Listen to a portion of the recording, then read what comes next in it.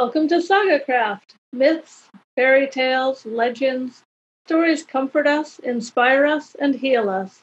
Please join us as we share stories both old and new. More than anything, we are open to the story and its unfolding. At times, it may be one story told by one person. At times, it's the same story told through three different voices. In the end, we go where the story takes us, and we invite you to follow. I'm C, a writer, artist, and storyteller. I'm Betsy, a medium and teacher of mystery traditions. I'm Gabriella, an artist and practitioner of folk magic. We are magical fairy godmothers in training. Our stories today are about elves and Elfland. We hope you enjoy them. I will go if it's okay. Once upon a time, there was an elf who wanted to fly, and every night he would dream of soaring through the air. One morning, after such a dream, he was brushing his teeth, when just out of the corner of his eye, he thought he saw a horrible blackness rotting away at his teeth in the back. He jumped up and gasped, first choking on, then spitting his toothpaste. After rinsing out his mouth and changing his shirt, he went to see his grandparent, as one never knows the gender of the elves in his family until one sees him or her, since they change at will. Today, he was a grandfather. The elf told him what happened. Not to worry, the grandfather said. It was a waking dream. They happen to the best of us. So the next day, the elf had his teeth cleaned, and everything was fine. A while later, the elf was looking into the mirror again, when he thought he saw a king galloping up behind him. To be clear, the king himself was not galloping, the horse he was riding on was. In any event, the elf went running to his neighbor and excitedly told her about it. What a nice dream, the neighbor exclaimed, and called to some friends passing by. She told them all about the elf's vision of a king coming through town. They laughed and cajoled. Someone brought a cake, and they all told tales of the beautiful things they wished would happen. And on the way home, the elf made a game of walking through the fresh hoof prints that led through town, laughing at himself because he actually thought he might see a king. And one season turned into the next before the elf was fixing his hair when he saw a golden pen in the mirror. He recognized it as the prize at the Elven Poetry Contest. He was so excited that he immediately went running to his grandparents' house. "Grandmother," he said to the old elf who was feeling feminine, but then stopped. "I hope you are doing well today. I just wanted to thank you for the other day. My teeth are great." "That's wonderful. But did you really come all that way to tell me that?" the old elf asked. "I just thought it would be nice to see you," the young elf said as he scurried home to write a few poems, which he immediately entered into the contest. On the day of the poetry reading, the elf stared deeply into the mirror, hoping to see the golden pen, but nothing appeared. He went to the contest, and, when it was his turn, hesitantly took the stage. He read his poem about flying and flying again. In the end, he proudly took first place. But writing poems about flying wasn't the same as actually doing it. The next day, the elf looked into the mirror and searched out of the corner of his eye for an image of flight. He tried jumping up, and suddenly and erratically twisting in the air, attempting to create a flight-like image. When it wasn't working, he tried flicking his hair back and forth to see if he could create a flying scene with that. No luck. Finally, in desperation, he drew a picture of flight onto the mirror itself. Then he went into his craft area and began to sew himself a set of wings. He had to make them perfect, both potentially wind-altering — he billowed the fabric in the air to test this — and beautiful. He drew intricate, lacy feathers on the wings. When he finally had them perfected, he crept into the forest, telling no one. There he climbed up onto a large boulder. He avoided the cliffs, as he was not a fool, and gently put them on. He looked like a blow-up of a normal bird on a reasonable-sized stone, only huge. Thinking of the mirror and psyching himself up into his most bird-like state of mind, he took a flight-inducing leap off the rock and plummeted into the soft dirt and leaves below, significantly muddying his beautiful new wings. Bitterly, he returned home and began to scream at his mirror. I did everything, he said, everything I could to fly. But as he was yelling, a bird flew by his window and cast a shadow onto the top of the mirror. Straightening himself up, he smiled and went to work. The earth took a trip and a half around the sun before he tested the pass and earned his elven pilot license. Thank you, C. That was absolutely lovely. Thank you. I'm very curious about the teeth. About the teeth. About the teeth. What were the teeth or his illusion of the teeth something that was a place setting for a different shift in reality for him? I don't know. It just really struck me. Like the teeth scared me because there's such an entrance into communication or into that sort of otherworldliness or losing something of this world to gain something of another. I think that you're right. So, to be honest, this is the first time I'm thinking about the teeth, but I absolutely think you're right. To me, the teeth mean, to sink one's teeth into something or to be willing to defend and protect. And yeah, I think the teeth were a call for him to show up to something that was calling out to him.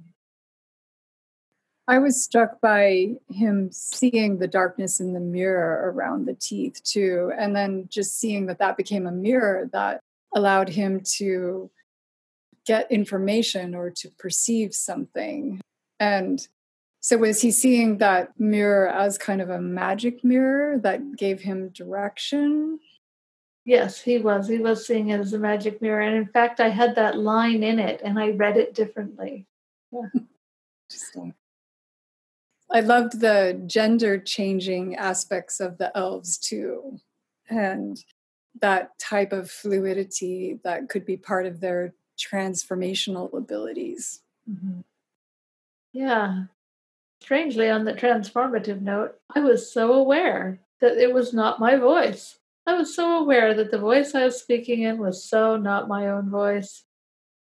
Yeah, to me, the whole story was so beautifully written and it felt like such a riddle. Like it felt from beginning to end that this process that the elf was going through and the yearning to fly, and I caught myself thinking, are elves supposed to fly? Can they fly? Why does he want to fly? It was so multi-layered.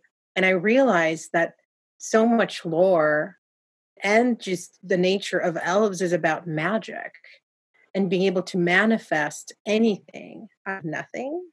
Mm-hmm. So he was trying to do something that has already been done because him yearning for it, if we're thinking in elf language and in magic language, flight has already happened. He was already able to do it. Right. Yeah, I like that he had to sort of tell the story of it before he could actually begin to encounter it too. And also gaining that confidence in seeing that he could enter that contest and win the contest, I think possibly built his confidence into, that step by step of what it takes to actually transform and change not only our capabilities, but what we think is really possible too. So that was a lovely touch. Yeah. And yeah, both in the story and at least in my life, it feels like the middle things are off topic. Like I want this thing, and then I have to go do these weird things, and then I get that thing I wanted. And it feels like it was a total different journey, but still a necessary one. I have to say, I secretly appreciate the fact that he had to brush his teeth. There just aren't enough toothbrushing stories, right? It certainly brings the magic into our world, and we try to separate our mundane from the non-mundane realities, but it is all together. It exists together. So I appreciate that very much. Well, it helps us to understand more things about elves, that they have some of the similar things that we have in life that they must deal with. But what else is possible? Flight, apparently. Mm-hmm. Yes. Thank you. Next up. I'll do it. My story about the elves is a continuation also of a story about Tess and the goblin cat. Tess and the goblin cat were settling in together. She was still finding it hard to discover the true name of the cat. She called it a different name every few days. She'd received a lot of advice from her relatives about the cat. The first advice was to find out whether it was male or female. The next was to give it some time to discover its temperament. Its temperament didn't change much, though. It was devoted to her, suspicious of her mother, and seemed to watch everything with a cynical air. It wasn't going to let anyone but Tess touch it. Tess supposed that may have been the result of living with goblins for the first weeks of its life, and tried to make up to the cat for that. Oh, cat, I wish the goblin boy hadn't kicked you so hard. Then there was the problem of its long-leggedness. That had necessitated a visit to her great-aunt Hulda. Hulda, an aged, bent crone of a lady with sharp but faded blue eyes, had laughed one loud ha ha when she saw the cat. I haven't seen one of these since I was a child. She touched Cat on the head with a gnarled finger, pulling it onto her aproned lap. To Tessa's surprise, the cat went limp, curling in her lap and purring. I'll work on its size and legs, Hulda said, while stroking the cat. Gudrun is in the kitchen making tea. Gudrun, she called. Tessa's relative Gudrun came out of the kitchen drying her hands on a nearly identical apron. Her hair was in platinum braids, her eyes a violet blue and her cheeks rosy. Her smile lit up the room. Come into the kitchen and have tea and let Hulda do her work. Her accent was Scandinavian and lilting. Tess followed her into the kitchen. Sit down and eat, said Gudrun. I will join you. Your mother will assist Hulda. She sat Tess down in the window embrasure seat, and the two girls drank tea and ate sublime pastries. Tess could feel herself relaxing and realizing the weeks with Cat had been wonderful to finally have a familiar, after looking for it for years, but stressful because the cat was not usual in any sort of way. What do you suppose she's doing to it? Tess asked Gudrun. She's concealing its appearance so it can pass for normal, Gudrun said matter-of-factly. Shape-shifting is her gift. Oh, I'd love to watch that. She won't let you. Your presence would pull the cat's awareness to you. Best to let them do their work in peace. Drink, eat, she said with Icelandic persistence. Then I will tell you a story. Hulda says I'm to practice my storytelling with you. I'd love that. Tess was fascinated by her older cousin. Good. Would you rather hear about the trolls of Stykish or Hildur, the queen of the elves? Hildur, please. All right. A long time ago, in a part of Iceland that was part pasture and part mountains, lived an unmarried farmer named Lars. He had quite a few workers to help with the farm, and they were all cared for by a young woman named Hildur, who was quiet, fastidious, and hardworking. She kept to herself and worked from dawn long into the evening. Though a prosperous farm, Lars had a hard time keeping herdsmen for his sheep because for the past years, on each Christmas morning, his herdsman would be found dead in his bed, having died in the night. The farmer and other workers would spend Christmas Eve at the local church, as was the custom. The herdsman would not attend because gathering the sheep took so much time in the early dark of the afternoon that the herdsman would have to stay at the house. Hildur also refrained from going to the church, where she had to make the food for Christmas Day dinner when everyone returned. For a time, the farmer tried to manage without a herdsman, losing sheep and income, but at least not losing any more human lives. The herdsmen had all died without a mark on them, so no suspicion fell on anyone at the farm. It was a troubling situation and a dark blot on the farm. Then a day came when a man came knocking, asking for the job of herdsman. He was strong, bold, somewhat handsome, and quite full of self-confidence. The farmer didn't want to hire him and told him why. The man said he wasn't afraid, and he needed the job and a place to live. The man added that fear of what might happen wouldn't interfere with him doing his job, and he would take good care of the sheep. Reluctantly, the farmer hired him, which was an answer to the man's urgent prayer and need, for he had skills but nowhere to live and needed the work. He was a hard worker that everyone came to like, and the farm began to feel almost like normal. Then, the days before Christmas came. The farmer told the man he could come to church with them and let the sheep fend for themselves in the night. The man declined, saying he wasn't afraid and would do his job. The party of workers and the farmer left in daylight hours to get to the church for the all-night Christmas Eve vigil. The farmer left with a heavy heart, fearing the worst. Hildur, finishing her preparations for tomorrow's dinner, fed the man his supper, who went right to bed afterwards.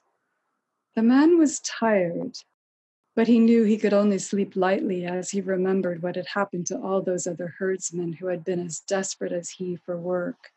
He resolved to stay awake, but found a strange drowsiness coming over him. Fighting this worrying sleepiness, he resolved to stay awake.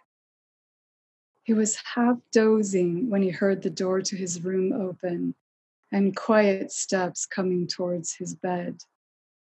He saw through the dark of the room that it was Hildur. Her small, warm hand touched his face, inserting something into his mouth, which he instinctively knew was a magic bridle. With the bridle attached, he was powerless to resist as Hildur dragged him from the bed to the front door and out into the snowy night.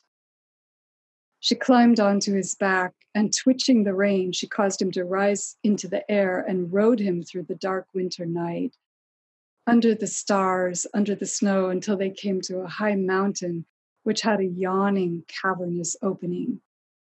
She dismounted, tied the reins to the rock, and leapt into the opening. The herdsman tried to move, not wanting to stay tied out in the cold of the night. He couldn't move at all until he finally struggled free from the bridle. Then he leapt into the cavern opening, following Hildur. He found himself falling into another world, and eventually landing in a landscape unlike the snowy one he left behind. Green meadows with flowers were all around him. He saw Hildur moving swiftly in a direction, and he followed as fast as he could. He knew now she was not an ordinary mortal, and for protection, he pulled a magic star stone from his pouch, given to him by his grandmother long ago. The stone kept him invisible, and he followed Hildur until he could see a lovely building in the distance with a great crowd of people waiting in front. Hildur made her way there straight into the arms of a man who seemed to be the king of this place. 2 small children were there with him. Hildur, her face glowing, smiling with happiness, scooped up the children, holding them close to her heart. The whole crowd swept in through the gates of the building and made their way to the banqueting hall where a vast feast was laid out.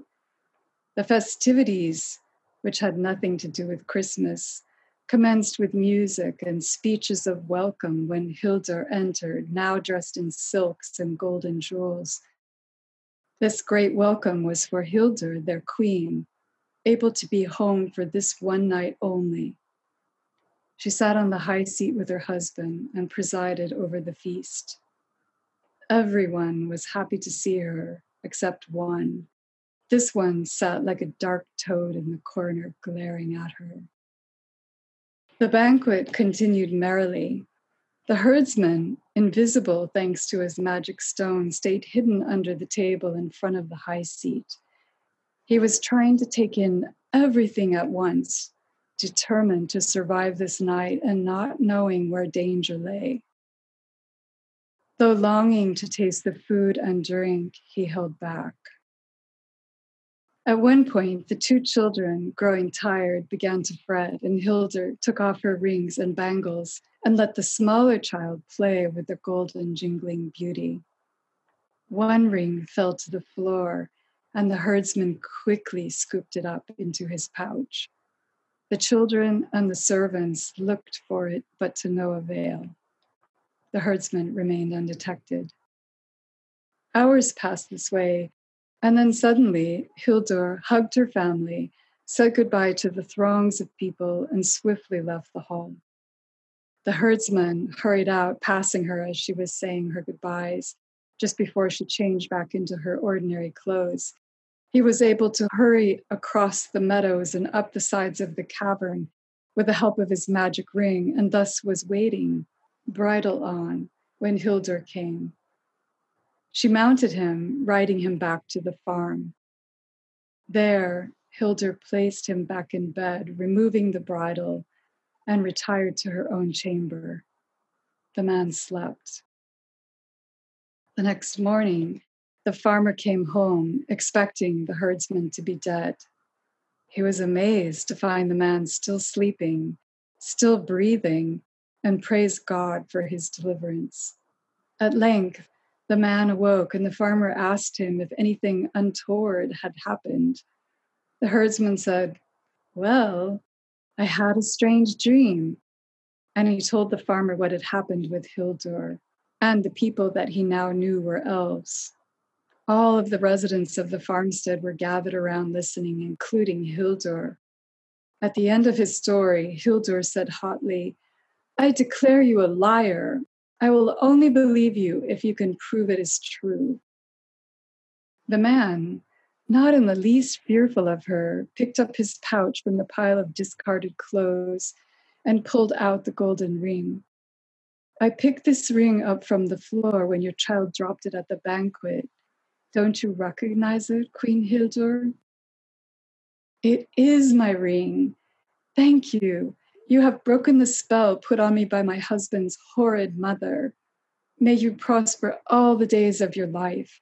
You have released me from the awful yoke of murder, which was the only way that I could spend one day a year with my husband and children. I was cursed that only by murder could I return one night per year to see my husband. I would have to use the magic bridle to get home, and the bridal journey would kill the man. This was my fate, laid on me until I should have the murders pinned on me and die at the hands of mortals, or until some gallant man would follow me into Elfland and be able to prove my elven origins and family. I have lived under this awful curse, and though I rode the men, it was not truly me who killed them, but the curse. You have broken it for me through your courageous actions, and now I am free. I am so longing to return to my family. And herdsman, from now on, you shall prosper in all ways." With that, Hildur vanished, to the astonishment of all who gathered there. In the spring, the herdsman left the farm and, using the ring, bought his own farm where his family prospers to this day. Hildur's blessing continues.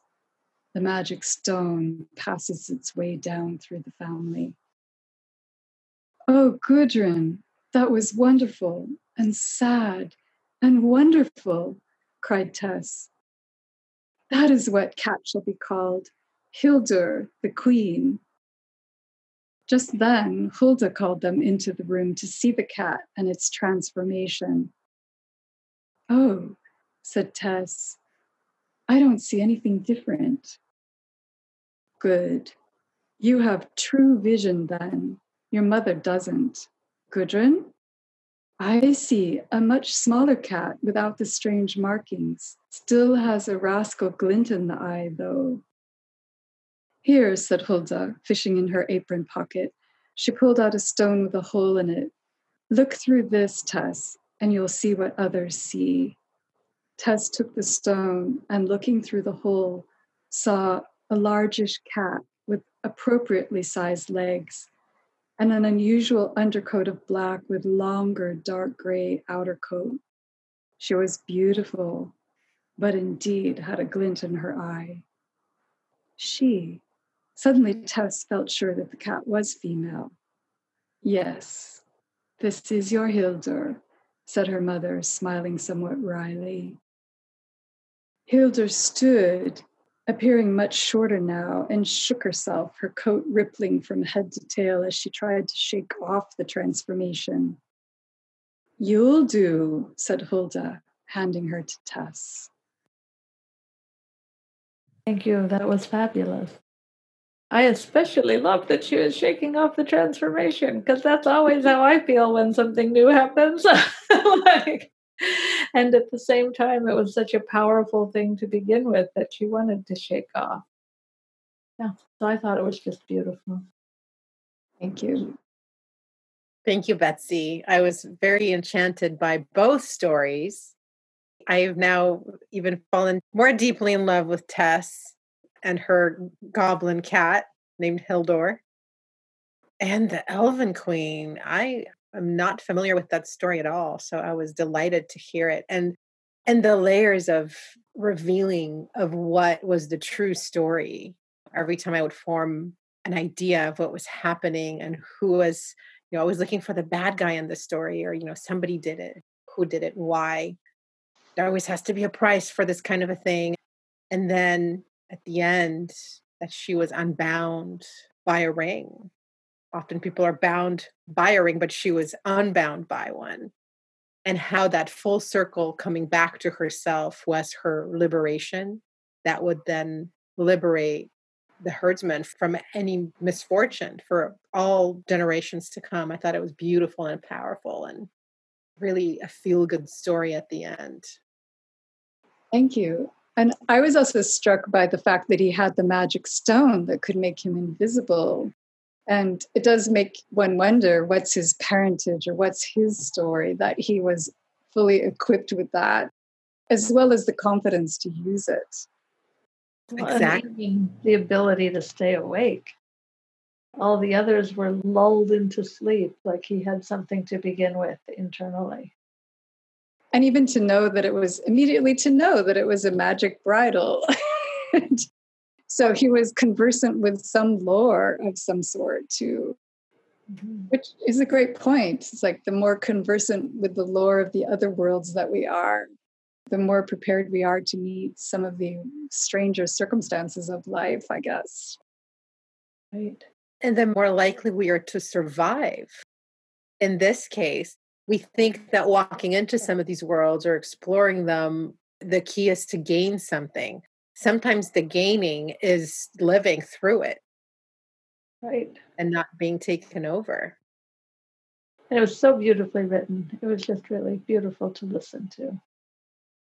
I'd want to listen to it again and again. And I love the setting. I love the setting for the land where Tess was, and her family coming together, and her being in the arms of magic and understanding of the other worlds. Yet, as she's still learning about them, she's being tested. So it was just beautifully written and so lovely. Thank you. Thank you. I love getting to know Tess in a deeper way too. And the sense of how magic is transmitted in that family is a sense of something that we're all going to find more out about as time goes on. So I'm also looking forward to that. I look forward to that as well. I guess I love Tess. And I do love exploring her family more. Very beautiful. Feels like Tess and her family will have much to teach us in the coming months. I'm glad you two found each other, Betsy. I'm looking forward to your story. Well, thank you very much. I'm excited about this story. It may be part one of many, many others. Well, we shall see. It is about the Shining Ones. The dream came on the first dark moon after Lena's 13th birthday. Haunting, disturbing, and strangely familiar. She dreamed of a house which was ordinary enough at first, except for how every room seemed to run into the next, and the next, and the next, and every doorway leading deeper into the belly of the house. The deeper rooms becoming less furnished, less inviting, the floor changing from finished to bare, from bare to dirt. The final room, a small dark space with no windows, quiet, far away from everything bright, seemed to be deep underground. I don't want to be here. Take me out of here, Lena would find herself thinking, and she would wake up, or rather, shift into another dream. This one felt much more dangerous, but better somehow. At first, everything is completely dark, but she knows she's surrounded by trees. The sound of whispering leaves high above, the smell of cool, damp earth all around. Unable to see, Lena feels drawn to pick a direction and start walking. She makes her way through the branches as they brush against her skin, some tearing her thin nightgown, maybe even scraping the flesh below. But she keeps going. She trusts the pull of a force that seems to be beckoning to her like a sweet hum in the distance. After some time, the trees thin out and she comes to a clearing. Fewer trees reveal a moonless but not starless sky. At the end of the clearing appears to be a mound. She walks towards it because she sees a figure there, a figure that seems to be glowing with a strange light. She can see that it's a boy or a young man, slender and tall. His face is half turned so she can see his profile very clearly, though strange how clearly she can see him with no light around. He turns even more to face her, and he smiles.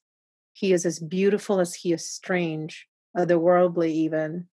His clothing is of an impossible color to name, with branch-like patterns shimmering like serpents. The symbols, the patterns are deeply intoxicating to Lena's senses, and she cannot look away. They seem to move and change upon her, looking at them. She notices that the boy motions toward her hand, which suddenly begins to tingle. She looks at her hand and arm and sees how pale it looks in the darkness. Then she realizes that her arm and her entire body are not just pale, but luminescent. The same branch-like symbols begin to appear in her own form, in her own body. She looks back at the boy, who seems both thrilled and surprised at this phenomena. She takes a few steps towards him as he reaches for her. Suddenly, she feels a sharp, needle-like poke at the back of her arm, and another face, though shrouded, leans into her line of vision. She cannot see the features except for the eyes that shimmer like black mirrors, burning with a horrible silver fire. "You are not supposed to be here. Wake up, child. Wake up," a deep, sharp voice says. And she does. Drenched in sweat and panting, relieved that it was just a dream, for the shrouded figure was terrifying, but also intrigued and exhilarated by the world she just witnessed and the boy and something else. Something she cannot quite remember, like a secret she's not supposed to know. She falls back asleep right away, a deep, dreamless sleep. "He dreamt of the girl again," Enora the elder said as she entered the queen's quarters. The queen didn't seem surprised. "It's the first dark moon after his 13th birthday, an auspicious night for certain. The dreams will soon pass." "I don't think so, lady. The girl saw him this time. This time she was here at the mound." "But that's impossible." The queen's features sharpened at this news. "I withdrew all memories of us from her blood and from her mind, just as I promised. It was no small matter, and I still grieve about it," she added. "Do not worry. I will cast a forgetting on her once again, a more powerful one this time, so she doesn't remember this night," the elder said. "You have a drop of her blood, I presume?" the queen asked carefully. And Nora reached into her cloak, revealing a juniper branch with a bright red berry-like droplet on the end. The girl moved rather fast through the wood. It was a small scratch, she smiled coyly, her long tongue slowly licking the leaves and the blood, savoring it knowingly. I warn you, my queen, her blood is strong. She will not be easily dismayed. It could be a matter of time until she truly finds us, but I will do my best. Whatever you have to do, she must not dream of us again. And if she does, my queen, if she does, I will speak to the Alpha High Council, but until then, do what you have to. The queen turned away to look into the fire that lit up her chambers.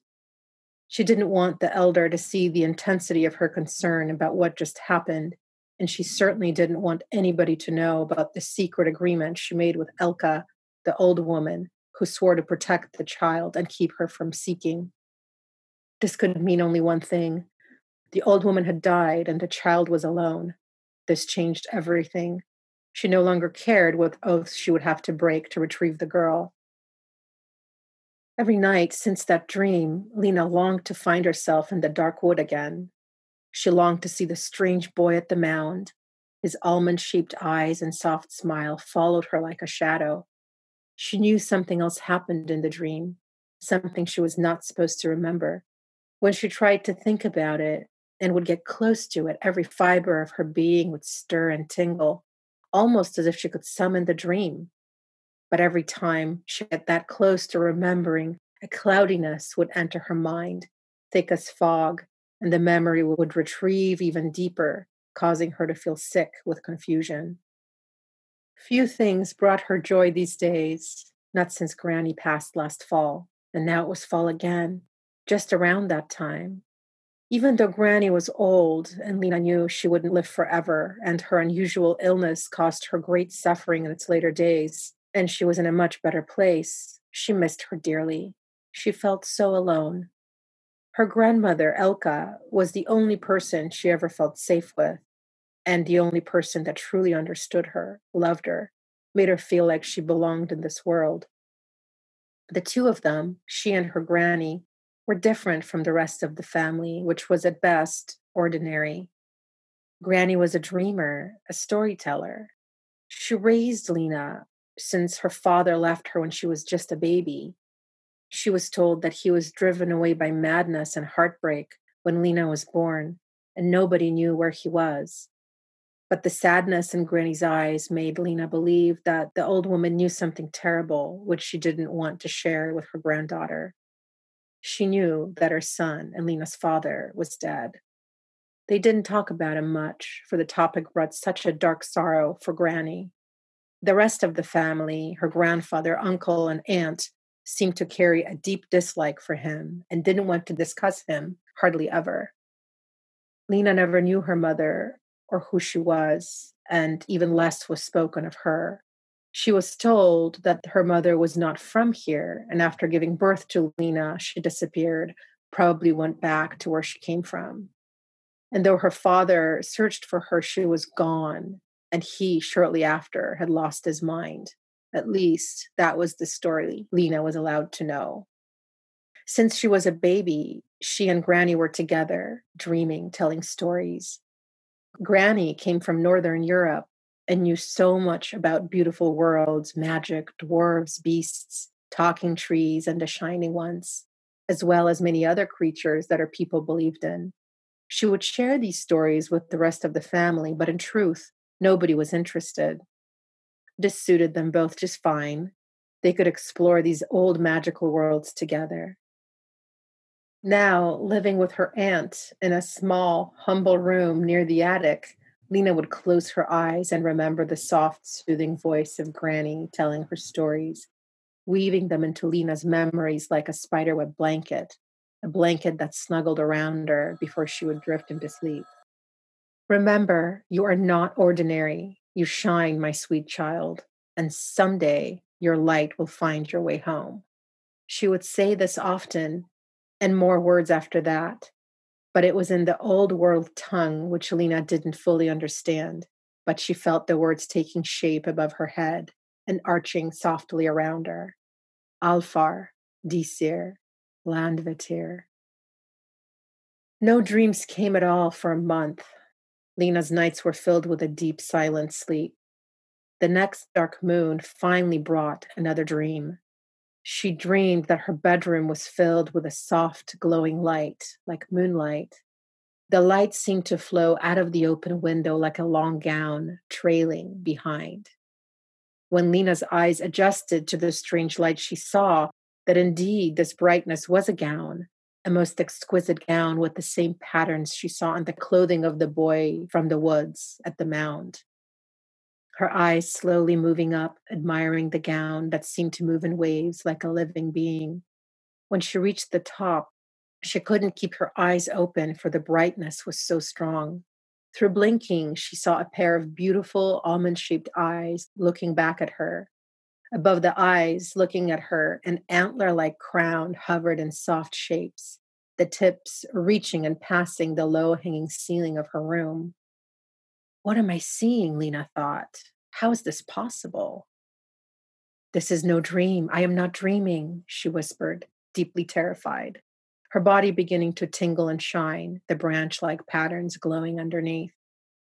She heard words, almost song-like, in a tongue that was very much like her granny's tongue, but somehow she could understand them. You can see me. You can see me. And if you can see me, you can find me. Go back to sleep, child. I trust you will know the way, the queen said as she approached Lena's bed and tucked a gift under her pillow. The next day, Lena would find the most beautiful comb. In the comb, patterns just like the ones she saw in the dream from last night and the dark moon before, which she remembered fully again. Branches and serpents engraved with otherworldly precision, like a gateway or a map to another world. Alfar, she whispered, tears running down her face, the shining ones, I will find you.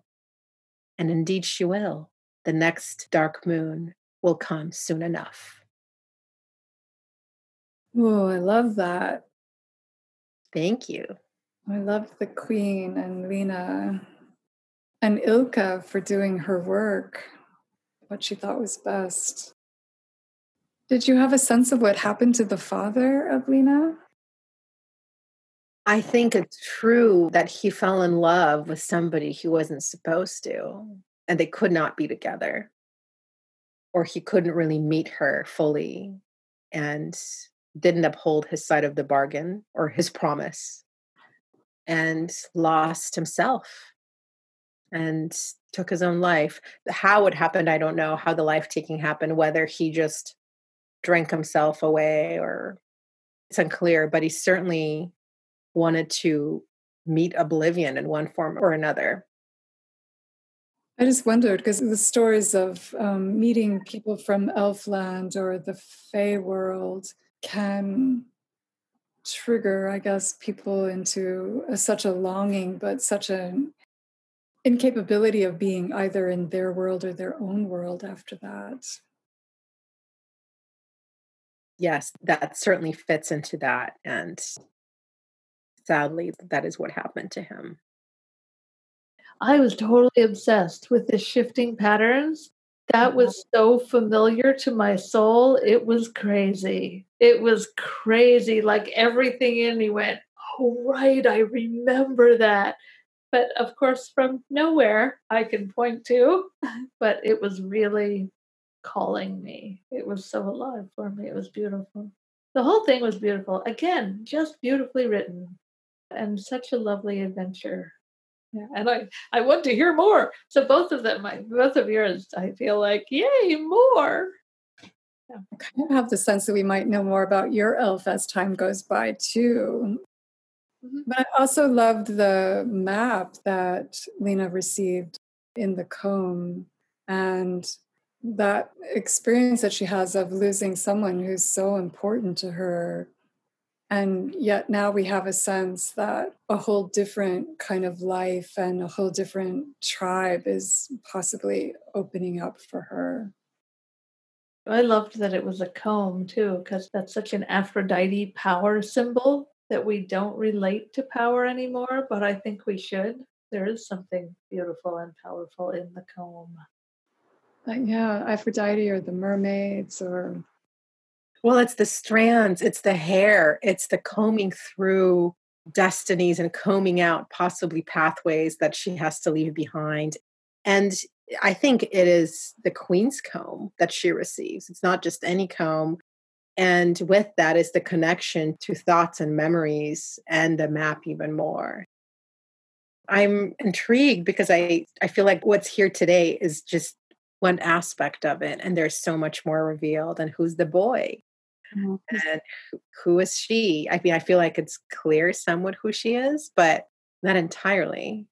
So I'm glad you like the story, and I'm happy to. There will be more. I'm pretty sure there will be more revealed as time goes on, as more dark moons appear. And with the comb, just referencing the comb again, the fact that there was a binding on Lena not to know who she is or not to remember, not to be able to hear, and how so often in old lore, the bindings for women would be in hair. And so to have that comb to undo those bindings and to clear her mind and her perceptions, especially the queen's comb, that's very lovely. That I didn't even think of. That's brilliant. And yes, very true. Very, very true. And what bindings is the queen under? That's another thing that I'm wondering about. Like I feel like everybody in formation is in some sort of a holding pattern and a guest or Except possibly the boy, yep. who's maybe the wildfire that ignites everything. Can't wait to hear more. Me too. I loved how grandparents played a part in all of our stories as well. They did. I feel like mine needs a different voice so that it fits me. But I also loved that they were all serial. That apparently the elves would like to talk more to all of us. We've got some elfin things awaiting. I love how the elves show up in different cultures and how they are a mirror world or another world that's connected to our own, and they can interact with us. I like the elements of normalcy around it, and I like the elements of danger around it because that is very much our life in present day. It's beautiful, it's mundane, it's sometimes dangerous. That there are these beings that understand that and have their own sense of danger or things they might fear if we connect in a way that's not ideal. That's intriguing to me. I want to know what would be the appropriate way. I want to heal whatever pathways that may have been interrupted or corrupted. I do too. I have also been really thinking a lot just in my own world about how we can have commitments that are sustainable. I feel like so much can go wrong when we make commitments that are simply outside of our own power. And yet, if we use that as an excuse, then we're no longer making the commitments that we need to make to create a better interactive, holistic world. So, how do we know? How do we know? How do we make the right kind of commitments, commitments that are sustainable over the long term, that take into account the fact that the world is flexible and fluid, and especially right now is just flowing. And especially since we're going to be talking about thin places in our next story, what our stories have referenced, whether it was the mirror or the cavernous place or the mound, are some of those thin places where different realities interface and people can reach through. It's quite lovely how we have started with the elves and where we're going. And yes, and those places are now available for exploration. And maybe they'll take us to more thin places. And we're heading into the thin time pretty close here. We are. This is my favorite time of year. Mine too. I like the dark of winter as well, but this is the beginning of that. So Right. I'm really grateful for the magic in all of our stories today and for a sense of hope and remembering of that magic and of sacredness, being able to see past the illusion that we are bound by something or someone. I love that we each have a magical item too. Tessa's is a cat, but I love that we each have, the thing that has the magic. Yes. And I love that we had a chance to have a glimpse of beings like the elves, beings from other realities, and getting to know them as not totally other, but similar enough to us to be able to comprehend them and to understand some of their life and their motivations as well. They have different abilities and different faculties, but they're people too. Hmm. I want to know more about them. Me too. And I loved the images you had at your mound of the light and the shiny ones and the way that light infiltrated into the dreams. And in the Icelandic stories of the elves, they often live in those rocky places, the hills, the rocks, the mountains. And when humans would have interface with them, would have an experience of them, they would often perceive a luminosity shining from within those rocky or stony places. And that would be the beginning of their experience, would be that light. It gives me shivers. Light and flight.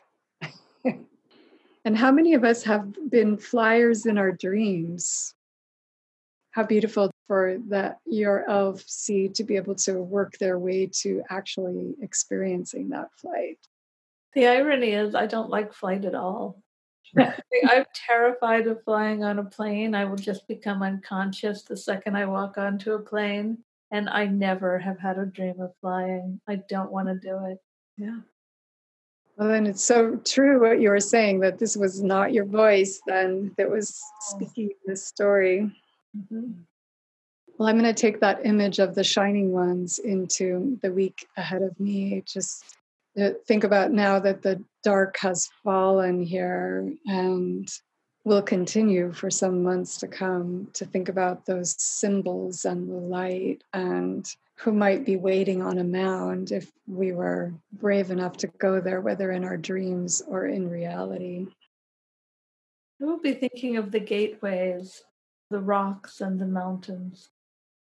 I'll be thinking of unbinding and unwinding and unraveling, even the unseen things that I may not be aware of that are keeping me from taking that next step and to meet the shining ones or to meet myself in a different way.